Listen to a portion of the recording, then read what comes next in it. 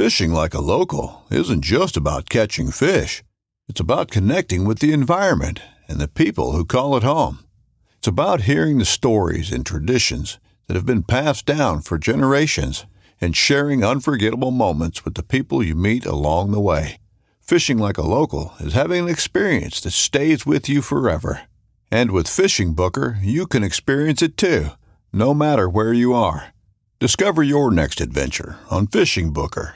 This upcoming concert season will be all about the boots, and Tecovas is your stop for the best in Western style. Tecovas has seasonal and limited edition offerings this spring and summer, including men's and women's boots, apparel, hats, bags, and more.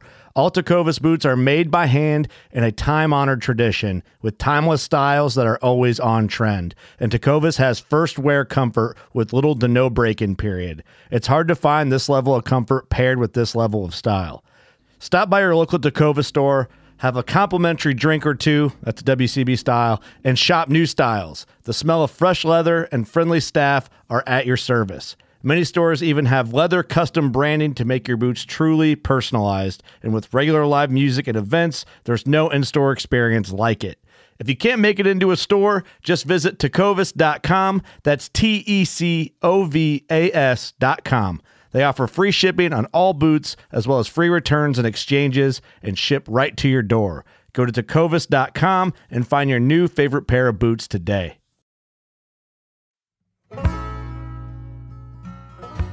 Now we find ourselves with our, species like lesser prairie chickens and other grassland birds and other grassland species with their backs against the wall. And so at what point do we say, okay, let's protect those last best places. Let's protect the last 10% or whatever it may be. And the North American Grasslands Conservation Act would do that.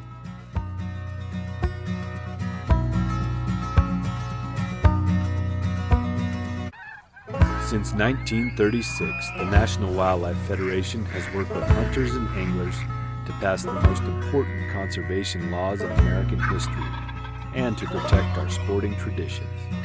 This podcast explores our history, our values, and the work we do to safeguard the fish and wildlife that fuel our passions. We are NWF Outdoors. Welcome to the NWF Outdoors podcast. This is Aaron Kindle.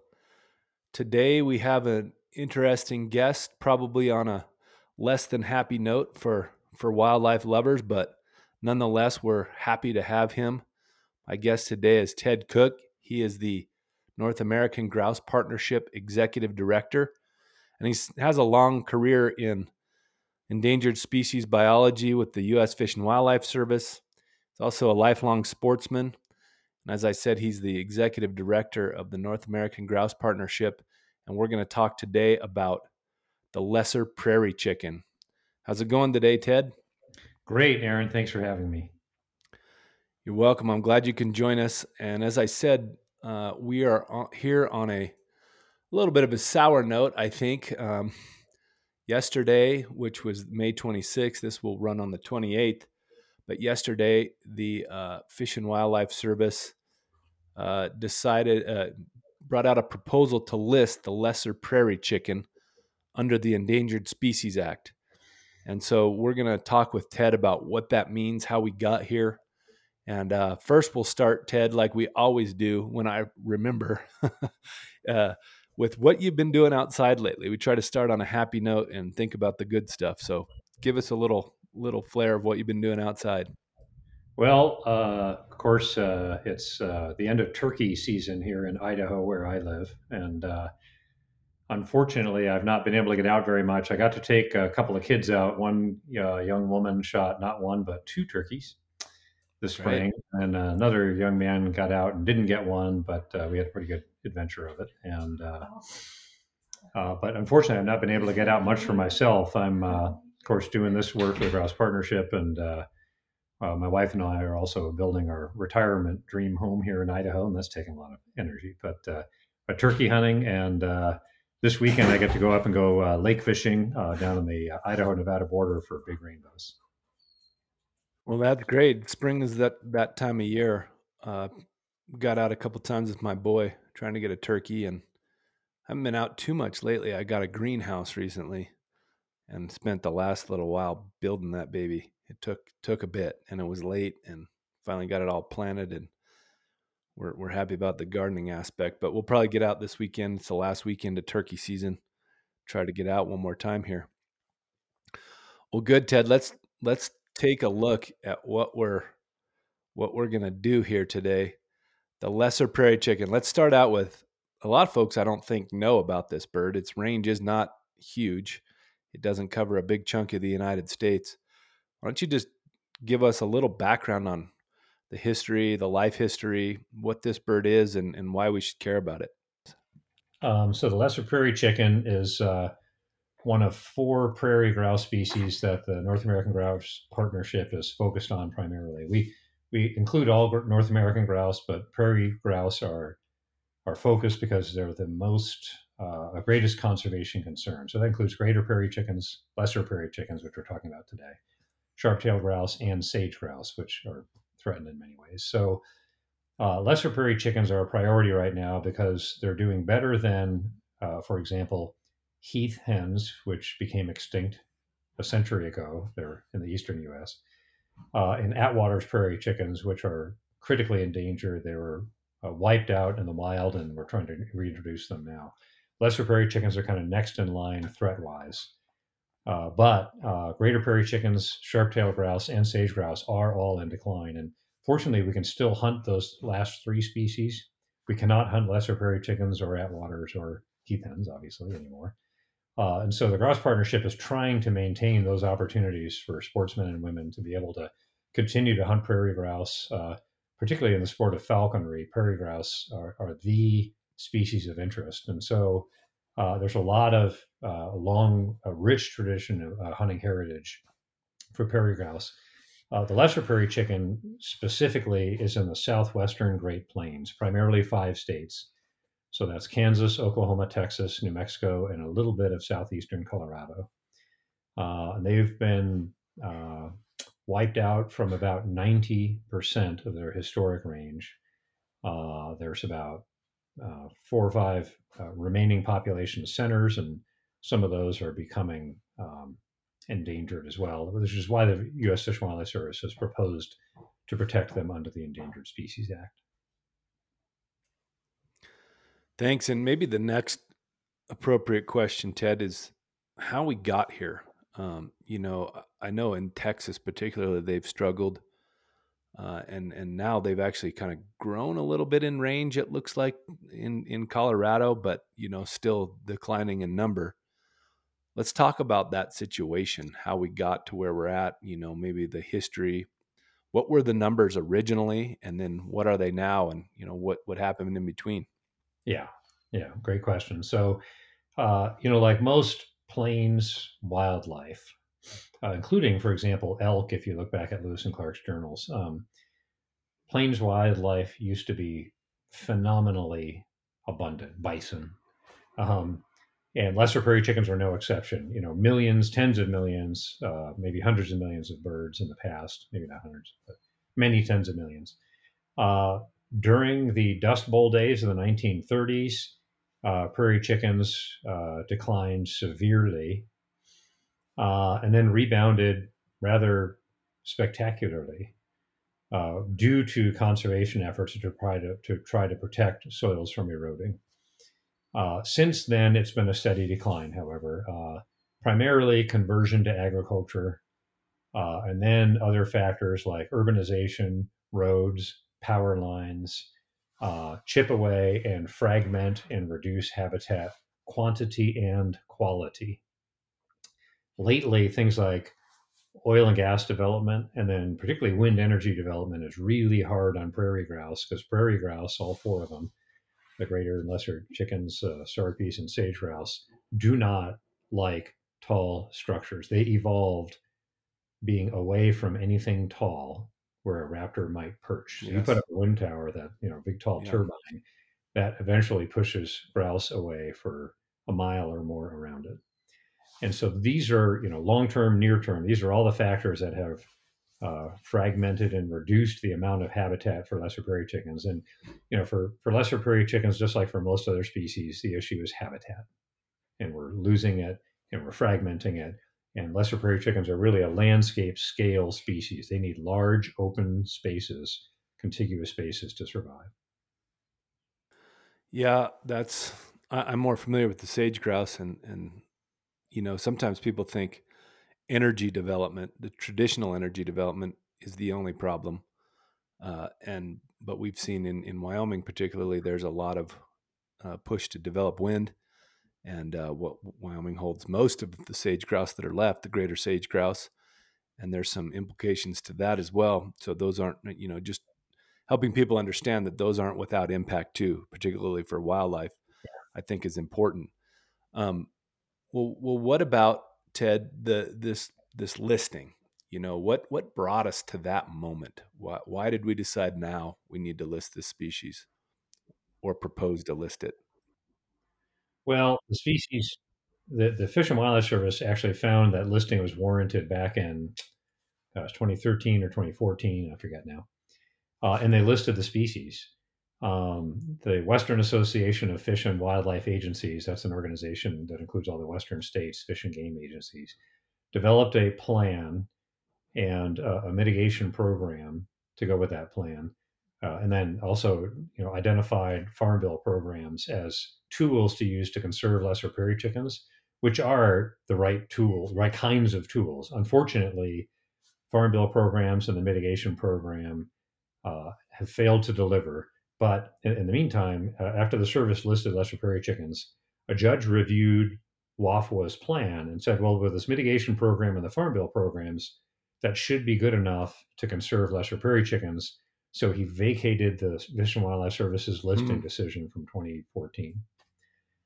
But unfortunately, the mitigation program and the farm bill programs have failed to produce in a pretty significant way. In fact, habitat loss has been precipitous in the years since, unfortunately. And they're good efforts. WAFA deserves credit. USDA, Farm Bill agencies deserve credit for trying, but it's been far from adequate, which has led the and so environmental groups wanting to preserve the last best places of southern Great Plains prairies petitioned the U.S. Fish and Wildlife Service again to relist grouse. And today, or yesterday, really, the service has found that petition uh, is warranted, and they're proposing to list lesser prairie chicken. Yeah. So, what are the next steps with this? What does it mean for people who care about prairie chickens? What should we be paying attention to, and what should we expect to see now? Great questions. Many times people see a proposed Endangered Species Act listing as bad news, and it is in the sense that things are so bad that we have to protect a species under the Endangered Species Act. That's just nothing but bad news. Some other people, though, perceive regulatory concerns or bureaucracy getting in the way of doing good things. And in this case, in particular, I think in most cases, but this in particular, I don't think those are really concerns. In fact, maybe they're advantages. Because one is going to draw attention to the plight of southern Great Plains prairies, not just for lesser prairie chickens, but a recent study found that the greatest decline in all bird species across North America is with grassland bird species. So there's a host of other grassland birds that have declined along with lesser prairie chickens.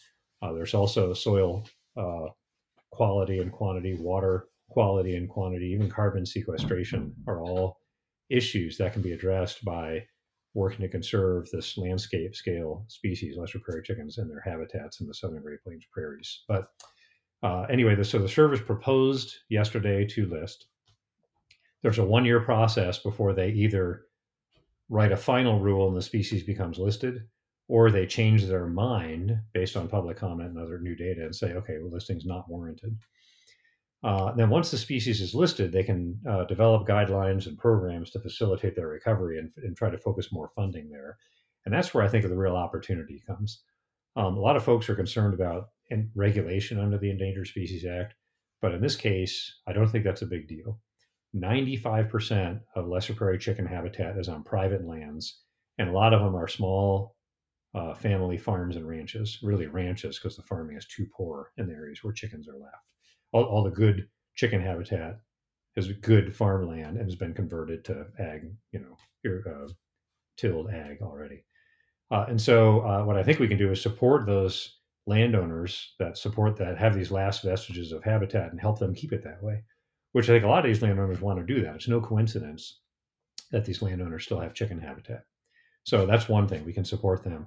The other thing is, the lingering threats, or the continuing threats, I should say, of, say, oil and gas development or wind energy development, where there's a federal nexus, a federal permitting, those would be affected by a regulatory process. But what I think we can do there, what I learned in my 30-year careers as an endangered species biologist is, businesses want predictable, stable regulatory environments. One way to get that is no regulation. But another way to get that is sensible regulation applied evenly, say, across 5 different states, which WAFWA's mitigation program couldn't do, right? And so I think we have an opportunity to work with oil and gas and wind energy companies to say, okay, here's what chickens need. If you want to put a wind energy farm in the middle of the last best remaining chicken habitat, that's going to be super expensive. But if you want to move it over 3 miles, that's more doable. And so that's, to me, sensible regulation. And I've seen it time and time again in my career, and I think it's what's needed here now. Sensible and consistent, because that way, not one, you don't have one wind energy company getting a special deal over here with one state, and then another wind energy company being cut out over here for other reasons. So I think those are some of the advantages that may come with an Endangered Species Act listing. Great. And what are we at? Like 30,000 or something is the estimate of the population? Is that accurate? Yeah. And so roughly, it bumps up and down around there. And of course, these population estimates are, estimates. And so as habitat has been lost, bird numbers have not declined as much as you would think. And the reason they're being, I believe, because of the good work that, say, the Western Association of Fish and Wildlife Agencies has done with their mitigation program that's really focused on habitat quality, which is important. And so that's been a good feature of that. It's not addressing the main threat of habitat quantity, but to the extent that it's addressing quality, it's helped to keep bird numbers from declining too much as we lose habitat. And then also, some of the Farm Bill programs that continue to perform, although enrollment in things like the Conservation Reserve Program is beginning to drop off dramatically and is a real concern. But yeah, so we're around 30,000 birds holding steady. If we can turn the corner on habitat quantity, 1, stop losing, 2, gain habitat back, these birds can make the rebound. Well, that's good news. How long ago was it that they were last hunted, Ted? Do you know? Oh gosh, good question. I know states closed season a few years before 2014. I'm going to say maybe late 2000 aughts, however you say that. Yeah. Have you been able to hunt them? No, I wish I'd been able to hunt them. I've been able to see them on their leks, and I've been able to hunt graders and sharpies and sage grouse. In fact, the first bird my now 5-year-old yellow lab ever retrieved was a sage grouse. In fact, all my buddies shot grouse. She had a mouthful of grouse feathers that day, sage grouse feathers. But no, I've never been able to hunt lessers. Yeah, nice. I spent lots of my childhood, grew up in Wyoming, and used to hunt sage grouse when I was a kid in the 80s. Spent a lot of time with my old black lab. I have a yellow lab now too. I have my black lab at the time when I was a boy. He spent some time with some sage grouse too.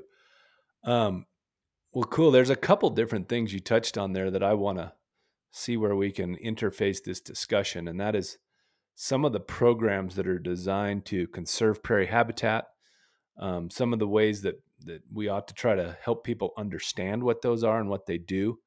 And I'm thinking of things like, the Farm Bill and CRP you mentioned, Conservation Reserve Program, how they could help, conservation of the lesser prairie chicken. There's also the Recovering America's Wildlife Act. There's this proposed Grasslands Act. I know the National Wildlife Federation and our partners, Ducks Unlimited and Pheasants Forever and you folks that we've been working on trying to get that program over the line. I'd like to talk with you about how some of those could interface with this, conservation effort to get lesser prairie chicken back. So let's talk about, I'll let you pick which one you want to start with first, and I'll continue to prompt you on the rest of them and how they may interface. Good. Yeah, your list is awesome. Let's talk about all of them briefly. But I want to start with USDA's, the Farm Bill program's Conservation Reserve Program. It's a program where, in this case, say ranchers get paid to not convert to tilled agriculture, and to reduce grazing, which is exactly what lesser prairie chickens need. It's so effective that lands enrolled in the Conservation Reserve Program over the last couple of decades in western Kansas, many hundreds of thousands of acres, today provide the greatest remaining stronghold for lesser prairie chickens. So the point is, we've already done this before. We've already conserved lesser prairie chickens using existing tools. We've been successful. So it's not like we don't know how to do it. It's not like we can't do it. We just need to have the collective will to focus our energies in the right places with the right landowners, using the right suite of compensations to get them to continue to do what they've been doing for a couple of decades now. And that's real important. Aldo Leopold, in his book, A Sand County Almanac, which I think all of your listeners here should read if they haven't already, mentioned the need to reward the private landowner for producing a public good. The public good is the conservation of the last best places of southern Great Plains prairie ecosystems through the Conservation Reserve Program and many others, all that you mentioned. We just need to redouble our efforts to do that. And recently, the CRP program has been eroded by reduced compensation rates. The Natural Resources Conservation Service, which implements the program on the ground, has had staff cuts after staff cuts after staff cuts.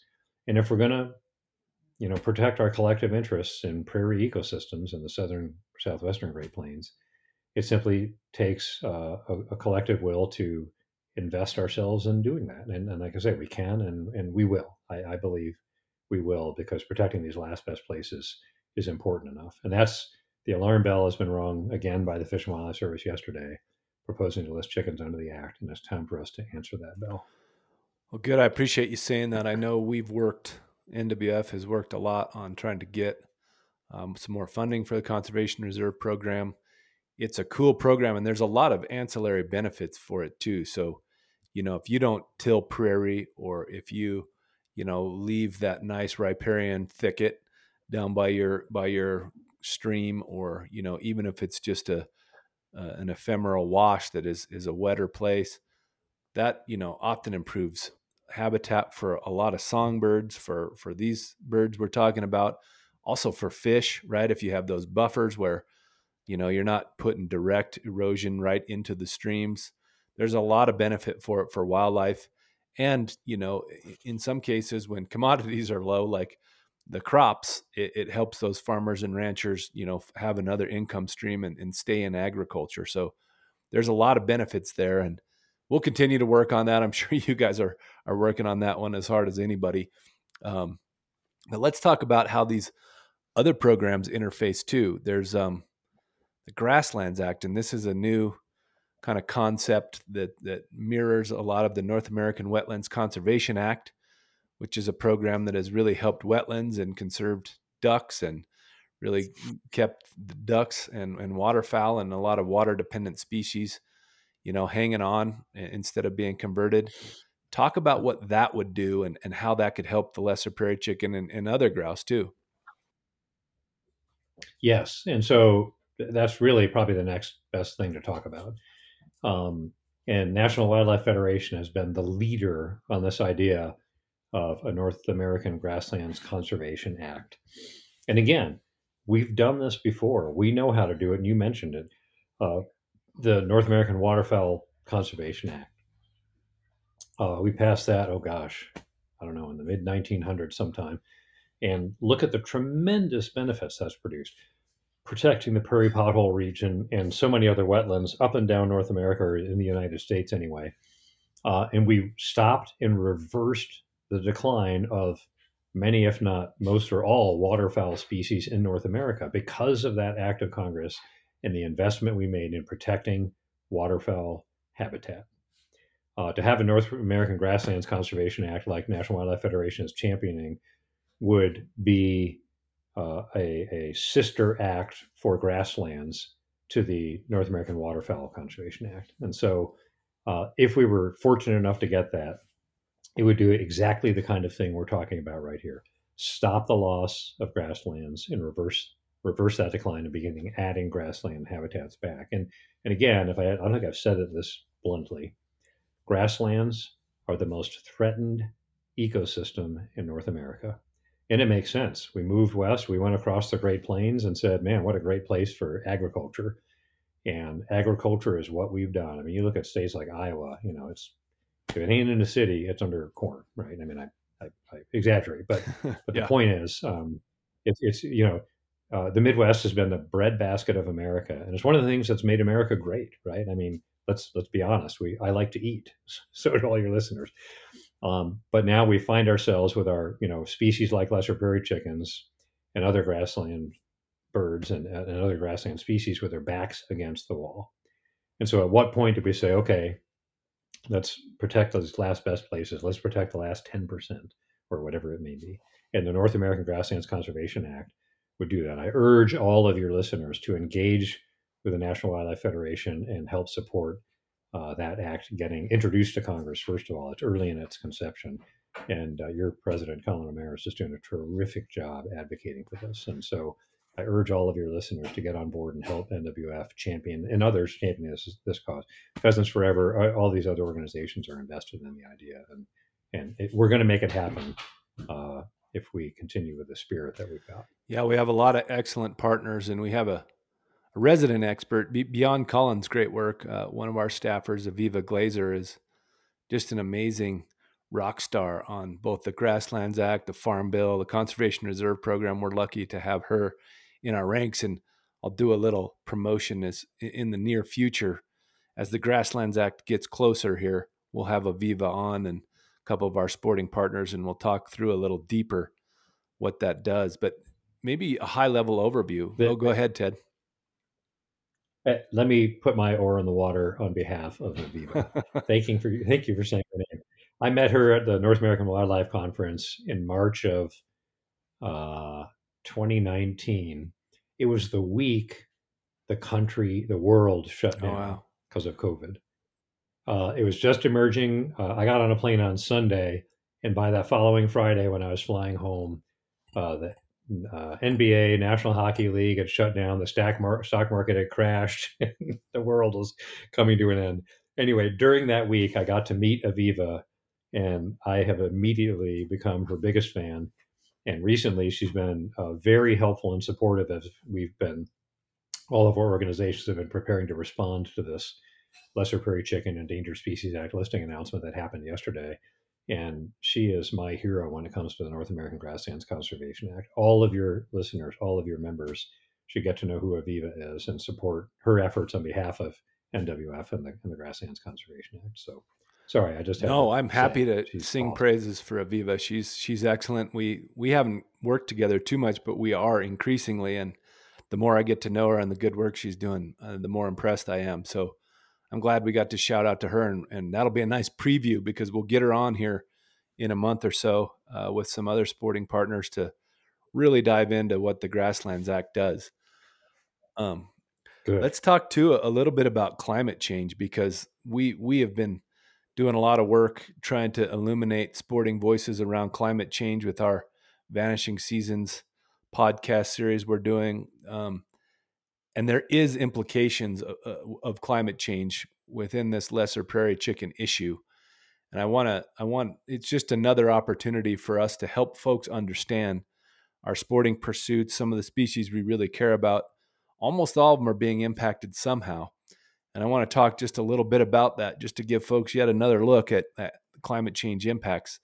Tell us a little bit about how that's happening with lesser prairie chicken. Sounds great. I'll start with just a little broader scope about how I perceive impacts of climate change.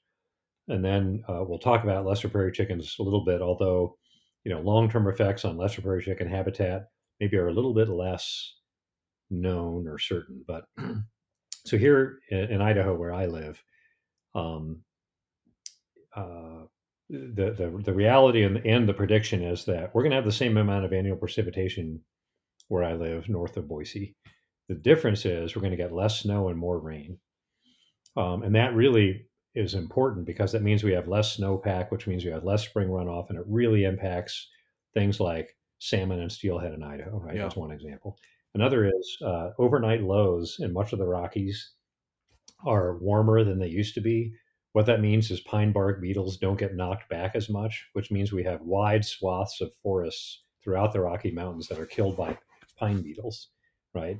Now, similarly, in the range of lesser prairie chicken, and these are landscape scale things. I mean, if you spend any time in the Rockies, you see, like where I bow hunt elk in Idaho, white bark pine up high are just wiped out. Now, lesser prairie chickens, to the extent that things will get warmer and drier, that is the greatest threat that lesser prairie chickens can face. And you look at habitats like in New Mexico and Texas at the southern end of the range, or southeastern Colorado, where it's dry, the western edge of the range for lesser prairie chickens. And it just might be the case they don't hang on there. Now, I mentioned all the CRP land in western Kansas. That's the best place for prairie chickens. That is so far north in the historic range of lesser prairie chickens that it may actually be outside of the historic range of lesser prairie chickens. And it may be that both our efforts with CRP and the effects of climate change are already causing lesser prairie chickens to shift northward. And so those are just some examples of how climate change will affect lesser prairie chickens. What it means for the future, will the range of graders and sharpies continue to move north, and the graders and sharpies kind of blink out to the south, and then lessers inch northward behind them? Nobody knows these things, but it is tricky to manage, right? Because you don't want to run out of racetrack for lesser prairie chickens, so to speak. You need to know where to focus your restoration efforts. You don't want to pour all your money in the extreme southern and western edges of the ranges of lesser prairie chickens, only to find that 20 years from now they can no longer support lesser prairie chickens. Sure, and I think one of the things that maybe doesn't come to mind immediately, but it's like everything, right? Habitat first is important. And then if you have drought, for instance, the vegetation they feed on, the insects that they eat and rely on, those numbers are often, everything is basically commensurate to the water. If there's water, more insects will survive, and more grasses will grow, and seeds and all the other things that they need. And as we're seeing the warmer temperatures, it's drying places up a little faster. And so it's kind of a two-headed snake there. Let's talk about a couple other things, Ted. So we've got this grouse issue, right? All of them are are any of them doing really well? And is there things we can learn from the other ones that we could apply to the lesser prairie chicken at this point? I mean, I'm most familiar with the sage grouse, obviously. And we've seen some success there in certain places, but still probably a declining species. The one nearest to me is the Gunnison sage grouse, a subspecies that's struggling really bad, and probably should be listed sometime soon too, honestly and unfortunately. But is there things we know that we can do right now that'll help? Yeah, and great question. And you just spoke to this a second ago, Aaron, when you talked about habitat. Drought is not as much of an issue. Climate change is not as much of an issue where habitats are healthy. And this is where, the state's WAFA's program to address habitat quality is helpful. The more tall, thick native grasses and forbs you have, the more water retention in the soil you have, the more insects you have, the more lesser prairie chickens you have, the more resilient it is in the face of drought. I refer to the Dust Bowls and the impact on lesser prairie chickens. It was enormous because the land had been grazed to the nubbins, and then we had a 10-year-long drought, extreme drought, and there's no resiliency left in the landscape. So same with these other species. If we the larger tracts of landscapes we protect, and the more effectively we protect them, and the native grasses and forbs and water quality and quantity functions, and insects and other species. You mentioned before about the benefits of leaving riparian areas and stuff, and it also affects species we hunt. There's more pheasants there. There's more mule deer there. There's more whitetail there. Yeah. And so I'm sorry, I'm using too many words. My point is, it's simple. It's simple. Large tracts of intact habitat that's healthy and not degraded. It's really, it's not rocket science by any means. Well, let's give folks some sense of that too. I mean, the American prairies, that stretch clear from the North American prairies, really stretch clear from Canada all the way down to, the southern states. How big were they? And, what what are we down to? How far have we depleted those? And, I think that's just giving folks a sense of how much we've lost really helps, create the scope for this discussion a little bit too.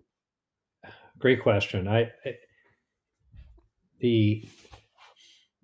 As I say, Southern Great Plains prairies are the prairies across North America are the most threatened ecosystem. And, they used to stretch from central Canada to central Mexico.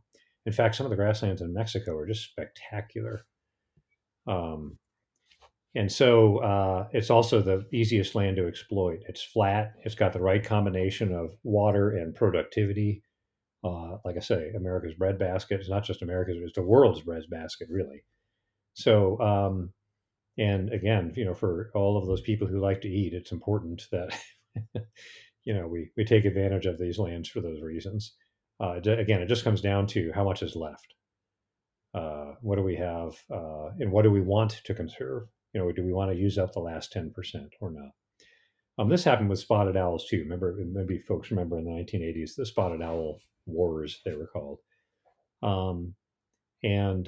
Timber enthusiasts said, "Oh my God, it's the end of the world. We're shutting down logging to protect owls." Well, really, the question was, do we shut down logging of old growth forests this decade, or do we do it next decade when we cut the last tree? Right. And the decision was made in part through the Endangered Species Act. All right, we're going to stop logging these old growth forests this decade and save the last 10%, which frankly, I'm grateful for. And I'm sorry for loggers that they didn't get 10 more years of logging old growth. But at the same time, it would have been a pretty sad country and planet to live in if we got rid of all the Pacific Northwest old growth. Same with our prairie ecosystems.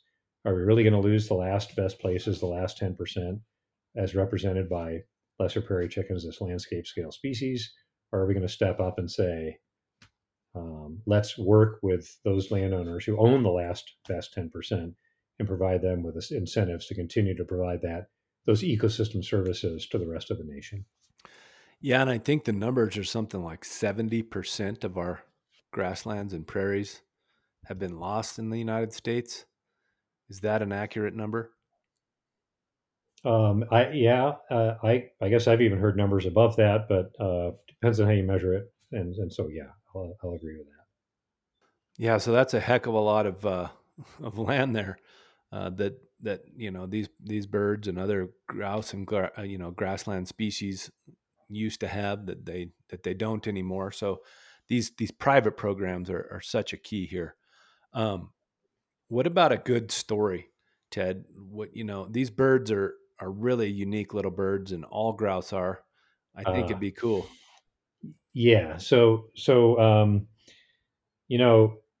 I grew up in Connecticut, and the first critter I ever hunted and shot was a pheasant, which are non-native, right?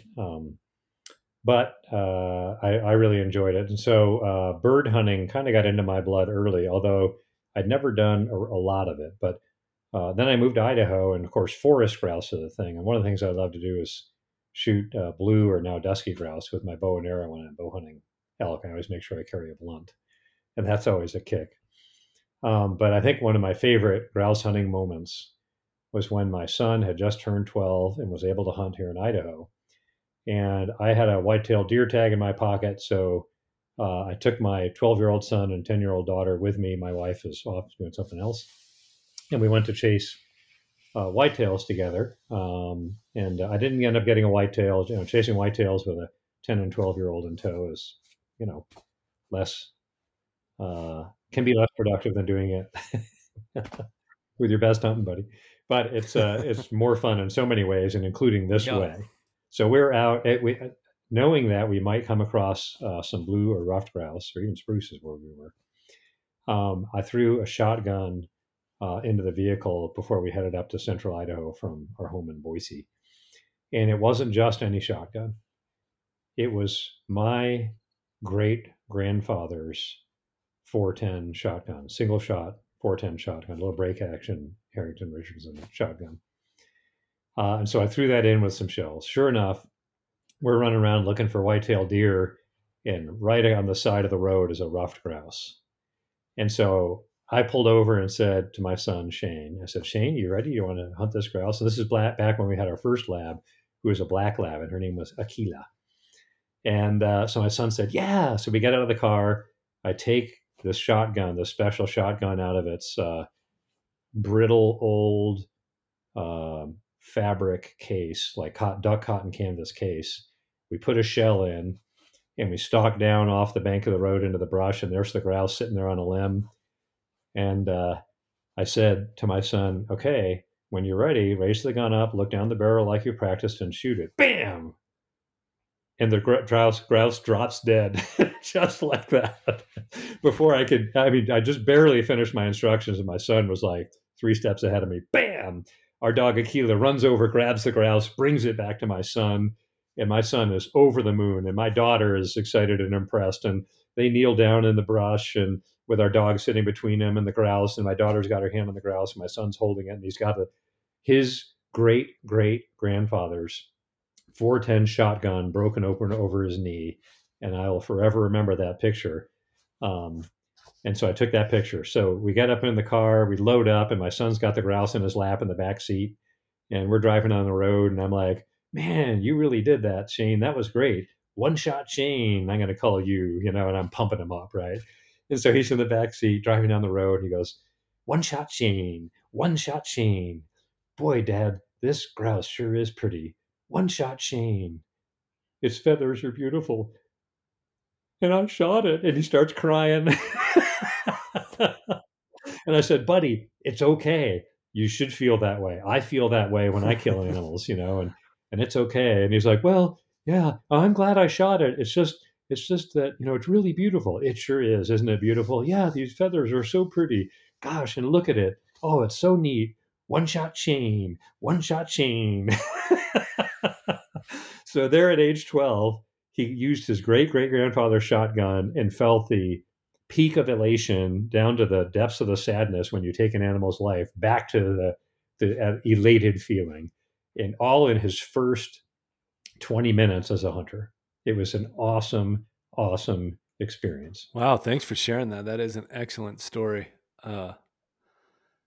Yeah, there's a few things that came to mind when you were telling that story. One is, that's one of the things that I try to convey to folks who don't hunt too, is how it connects you with these species, right? You're out there and you learn something. I mean, why would he have ever gotten to see a grouse up close like that if he wasn't hunting it? And then his appreciation for it just grew kind of instantly. And then, Yeah, he's a grouse conservationist now, and can follow Dad's footsteps too. So totally. that's a beautiful thing. And Totally. then that family history too. I love that. Yeah. Yeah. Yes. And so there's a follow up to this story too. So we kept the tail feathers, and I bought like a window box picture frame, they call it, where it's offset. And I mounted that tail fan in there, and I put the picture of he and his sister and our dog in there, and wrote in the caption on the bottom, "One shot Shane." And to this day, that was 20 years ago. No, well, 18 years ago. To this day, that is his favorite Christmas present ever. Wow, that's awesome. I love stories Yeah. like that. My father carries around his grandmother's 20 gauge, his old pump 20 gauge, and he hasn't given it over to me yet, but I hope one day maybe he will. Be my great grandmother's 20 That's gauge, all. and he's a dead eye with that too, more than any other gun. I don't know what it is. It's that particular shotgun that he just shoots like nothing else. It's the love. Yeah, perhaps. Well, let's talk about a couple other things before we wrap up. And that is, I always like to say, hey, what can we do? What can an average Joe or Jane, get out there and do to help help this species. And we'll tell you a little bit about too. There's some public opportunities to learn a little bit more about this listening session. Sorry about this listing. I'm reading listening session and then saying listing at the same time. But in your mind, what should folks be doing who say, I want to help the lesser prairie chicken? Yeah, great question. And in this case, advocate for better Farm Bill program implementation. And there's different ways to do that. Reaching out directly to agencies if you are in the area and asking, for that kind of service, particularly if you're a landowner, but even if you're just an Oklahoman or a Kansan, and reach out to your local NRCS offices and say, hey, what about this Endangered Species Act listing? I hear you can do something. The other thing is support, especially National Wildlife Federation's lead, but all other NGOs' efforts on the North American Grasslands Conservation Act. That would just turn the corner in so many ways, just like we did for wetlands so many decades ago. And then lastly, I think try to figure out how to support, rural ranchers. There's Western Landowners Alliance is an organization that supports them. That's a really good outfit. They work a lot with National Wildlife Federation as well.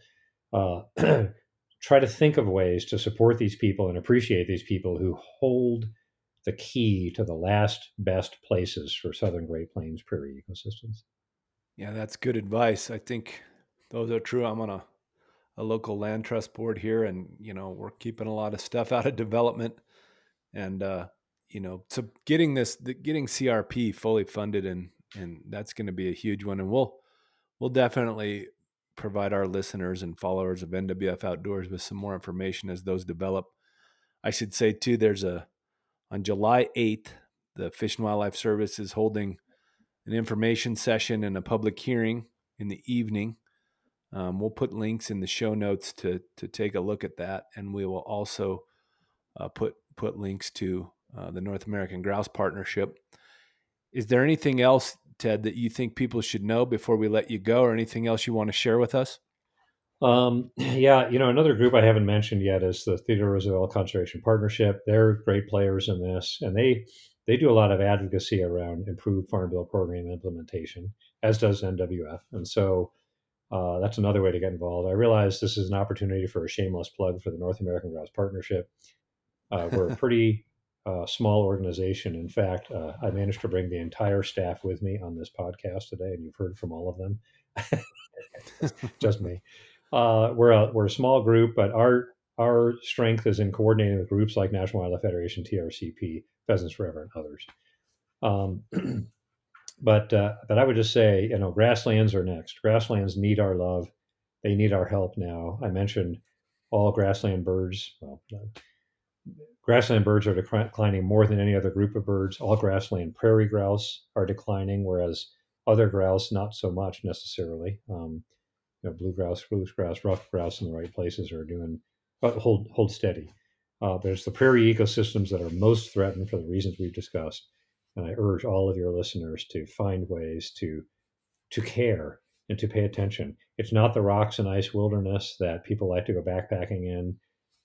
Some people call the Midwest the flyover states. I think that's one of the most spectacular moments I ever had was driving west on I-80 through southern Nebraska in, I think, early March as the waterfowl migration season was just coming on. I remember driving 30 miles an hour on the side of the interstate, looking at the skies filled with waterfowl in the Great Plains in the heartland of our nation. And so people should care, and they should learn, and they should get involved and learn how to love these places because they deserve it. They're spectacular. I love it. That's awesome advice. And we should also give a shout out to one more staffer at NWF, and that's our friend and colleague Lou Carpenter, who is on your board there at the North American Grouse Partnership. And Lou connected us for this conversation. So appreciate that from Lou as well. Well, I'll let you go ahead. I've just got to second that. I was trying to figure out how to wrap Lou into the conversation, and you just laid it out there perfectly. Lou has been such a valuable asset to the board of the North American Grouse Partnership, from his sensibilities and his connections, including putting us in touch, for example, but in many other ways as well. Also, he has mad skills as an editor and a magazine publisher, and we put a Grouse Partnership puts out a magazine once a year, and he was instrumental in our getting that out in a really successful way this year. So Lou's been an incredibly valuable addition to the Grouse Partnership, and I know he brings a lot of value to National Wildlife Federation too. So thanks for mentioning Lou.